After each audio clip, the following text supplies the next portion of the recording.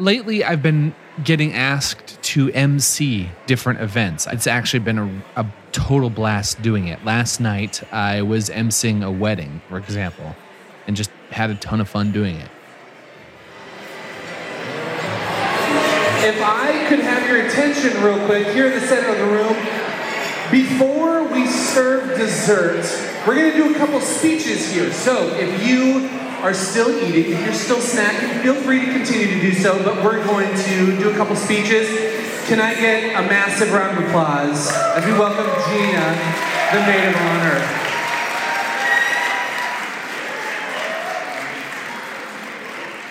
Now, since this is something totally new to me, I've been thinking about it a lot lately, and I've been theorizing about my approach to it. So today, Sarah and I went out for a happy hour at Northbound Smokehouse and Brew Pub, and I wanted to get her thoughts on it.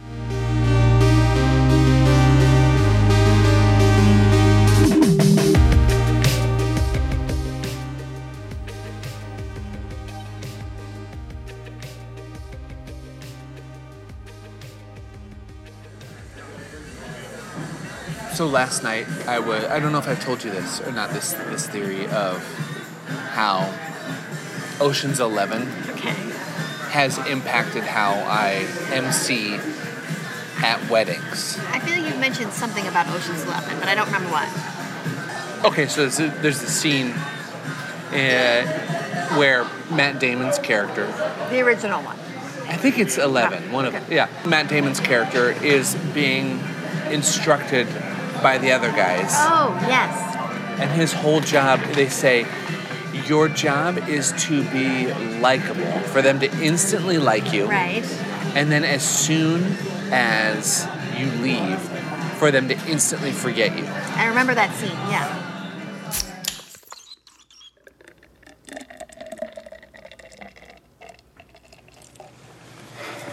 Don't touch your tie. Look at me. Okay. I ask you a question. You have to think of the answer. Where do you look? No good. You look down, they know you're lying. And up, they know you don't know the truth. Don't use 7 words when 4 will do. Don't shift your weight. Look always at your mark, but don't stare. Be specific, but not memorable. Be funny, but don't make him laugh. He's got to like you and then forget you the moment you've left his sight. And for God's sake, whatever you do, don't, under any circumstance. Russ. Yeah. Can you take a look at this? Sure.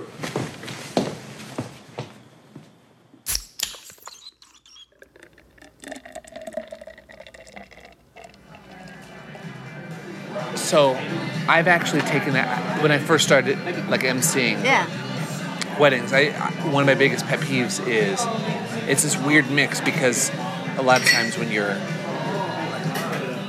speaking in front of people, you need to be engaging. My natural my natural instinct is to be like all of those things. Right. Say some funny jokes. Be memorable. Be memorable. Yeah. I mean, yes, that's the ultimate public speaking thing. Be memorable. Yeah. But I've realized my new theory is that it's actually like the Ocean's 11 thing, like that, where they're at the wedding, no one there gives a shit about me.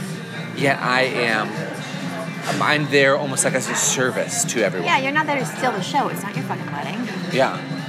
In fact, that would be almost kind of rude to do. It would 100% be rude. So I've like to the point where I was just debating my approach to the whole thing.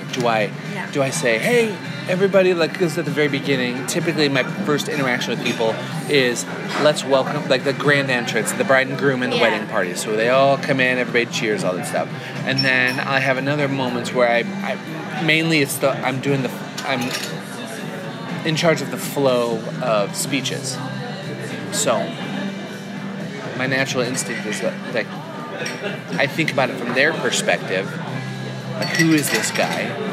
So I thought, when I first started doing it, I thought, I should announce and say, hey, my name's Ram, I'm emceeing, I'm going to be your MC tonight, I'm with the Silver Alchemist Band playing tonight, and I would have this whole thing, and I realized that was too much, like, no one gave a shit about it. Yeah. People know, you're talking, you're just kind of making the flow of this, it's not about me. I want to be in service to the moment, be light. I would make a couple, if there's a joke, if something needs to be said that's kind of funny. Oh, yeah. Or make light. Reset the energy, or, 100%. if there's like tension or like release valve need to be like released in the room, Right. make those things. But it's so weird to have I guess as a performance, kind of. It's like the anti-performance performance. Because you are performing Dude. to do that. The anti-performance. Yeah. Yes. In service to the moment. Right. So my thing now is I don't say who I am unless someone requests it. I'm not going to say who I am or what I'm doing. And it just is... Because I would way rather have someone... I would way rather announce the speeches, announce things, get to keep the flow of the evening going. Sure. And I'd rather have someone be left with the feeling of, who is that guy? Oh, it must have been the MC. Rather than someone being left with the feeling of, okay, let's wrap it up, dude. There's nothing worse than the feeling of, okay, this guy's trying too hard, make it their show at someone's freaking wedding. Yeah, that's bad. And what's crazy too is, I feel like speeches are that way too. I've heard so many freaking speeches doing this from the bridal party. I should almost do a podcast on what makes a great like wedding speech. But I feel like the biggest number one thing is people get in their heads because they're thinking it's about me. People are looking at me. It's my speech. It's whatever. But it's not about you. The wedding speech should be an anti-performance as well. Sure. Certainly, in loads of different situations, I don't have a perfect example, but there's there's more impact. A job is better done by, I'll say, toning it down, which maybe sounds crappy, but so yeah, definitely. And I would also say, and this isn't exactly what you were doing, but like when people are like, I'm gonna say super dramatic with their energy and how they're talking or what they're doing with their body or whatever, like that tends to do, unless you're a stage actor and people are in like 3 levels of risers, like you don't need to overperform. Like people, yeah. This isn't like, it's like that old school type of acting. Like it's hard to watch an old movie because they're like vaudevillian. Yeah, they're overdoing it. They have that fake transatlantic accent that's like, oh God. Yes. So yeah, I think there's tons of overlap in lots of different areas, like the anti-performance. Yeah. The Christmas tour I did was one of those. I was talking to Steve about while we were doing it, and we were talking about performing on stage, rocking out, the level that we bring to it. And it was very much in that thing. We were in the back on the risers. It's not about us. I'm not there. I'm supposed to kind of disappear a little bit into it, which is almost unnatural for my inclinations because I'm here. I'm gonna put on a show. Yeah, and you're great at that. It's totally different than me standing up front with a microphone, even if I'm okay. Or like an example, like for the Dan Rodriguez show, I am putting on a show up front. But then even that's different than when I play with a Caitlin Smith thing. Yeah. I pull back on that a little bit. So it's just interesting. Yeah. There's a time and a place for everything. It makes me think of, this is a random reference, but I think it was like Coco Chanel or one of those like famous, fashion influencers. Her rule of thumb when it came to accessorizing. So like your jewelry, your rings, your sunglasses, your hat, whatever. Whatever you're going to do, think about that and then take away one of those things. Really? Yeah. So do one less thing that you were going to do. I don't know, it's kind of an interesting thought. Yeah.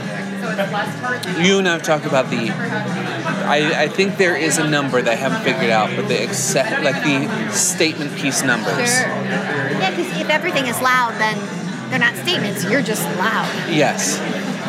So maybe it's like 3, I think someone said it's like 3 statement pieces. Maybe this is what my buddy Aaron and I had come up with. We like 3, you have 3 statement pieces. So if you're going to wear like a crazy out there hat, and then maybe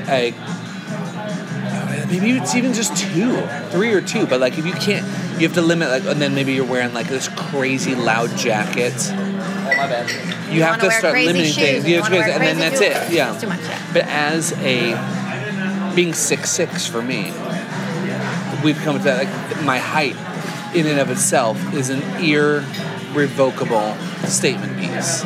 So I'm limited to now 2 other add-ons. So I have to pick. And then you've got your nose. And my nose. And your ears. And then you're it. That's it. It's so mean. That's actually so funny. That's so good. Yeah. That's really interesting. So then it makes me want, like, okay, on stage, what are the statement pieces? Like, if I'm playing with an artist, maybe the artist is obviously, that's it.